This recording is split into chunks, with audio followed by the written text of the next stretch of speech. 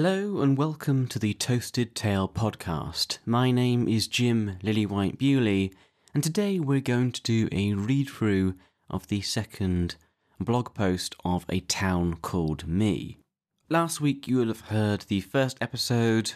Today is the second post, and we'll probably do a third and maybe more next week and following. These were a selection of blog posts that I wrote in 2018, so what feels like a lifetime ago now. I put a lot of work into them and it feels a shame just to leave them on the paper.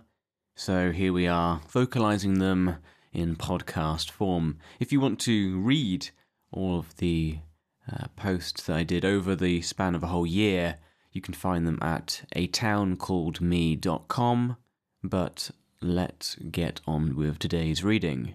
This post was titled, "Wait, a second letter from this guy?"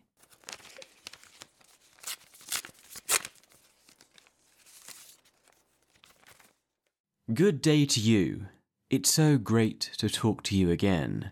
I hope you enjoyed my previous letter and were left excited to be soon strutting around your very own town. In my previous correspondence, there were a few things I mentioned that I wanted to go into with a bit more detail. I know that in my last letter, a lot of what was written may have been a bit confusing. I know this because I find myself damn confused with these ideas as well sometimes. I felt I would be doing a disservice, therefore, if I didn't go into these questions a little deeper. So you can better get an idea as to what being a mayor of your own town will be like. So, what is your town? Well, it's different for everyone.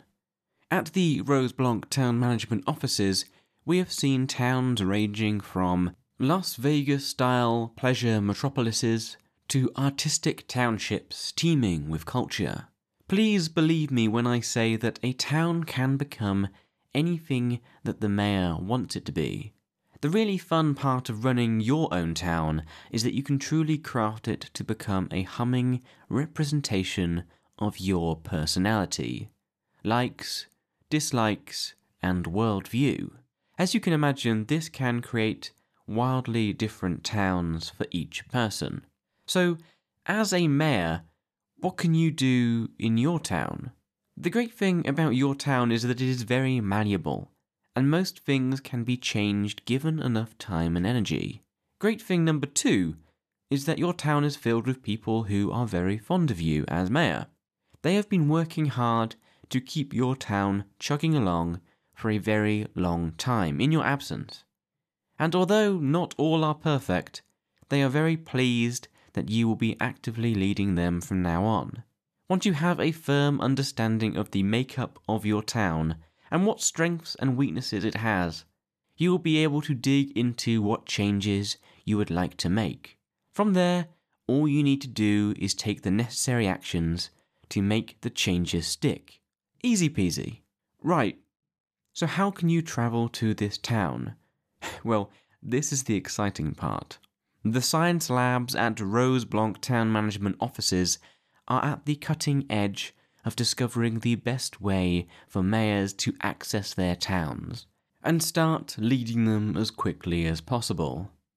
After trial and more than a few errors, they have assured me with some certainty that the easiest way for you to access your town is through a concentrated transcranial interlook procedure.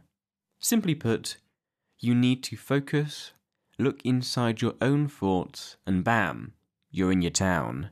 Now, I appreciate that this has probably left a lot of you scratching your heads in confusion, and before you scrunch up this letter while crying with laughter at the absurdness of what you are reading, let me assure you that your town is definitely real, and everyone has one.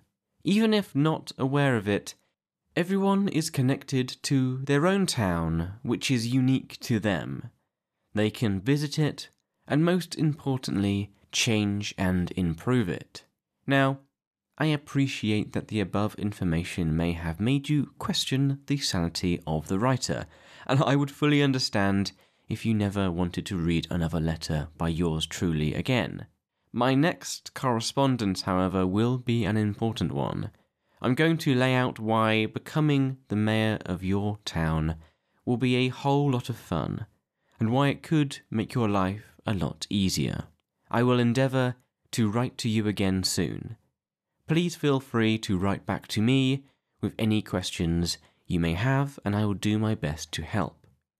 Yours sincerely, Ryan Roseblanc, Roseblanc Town Management.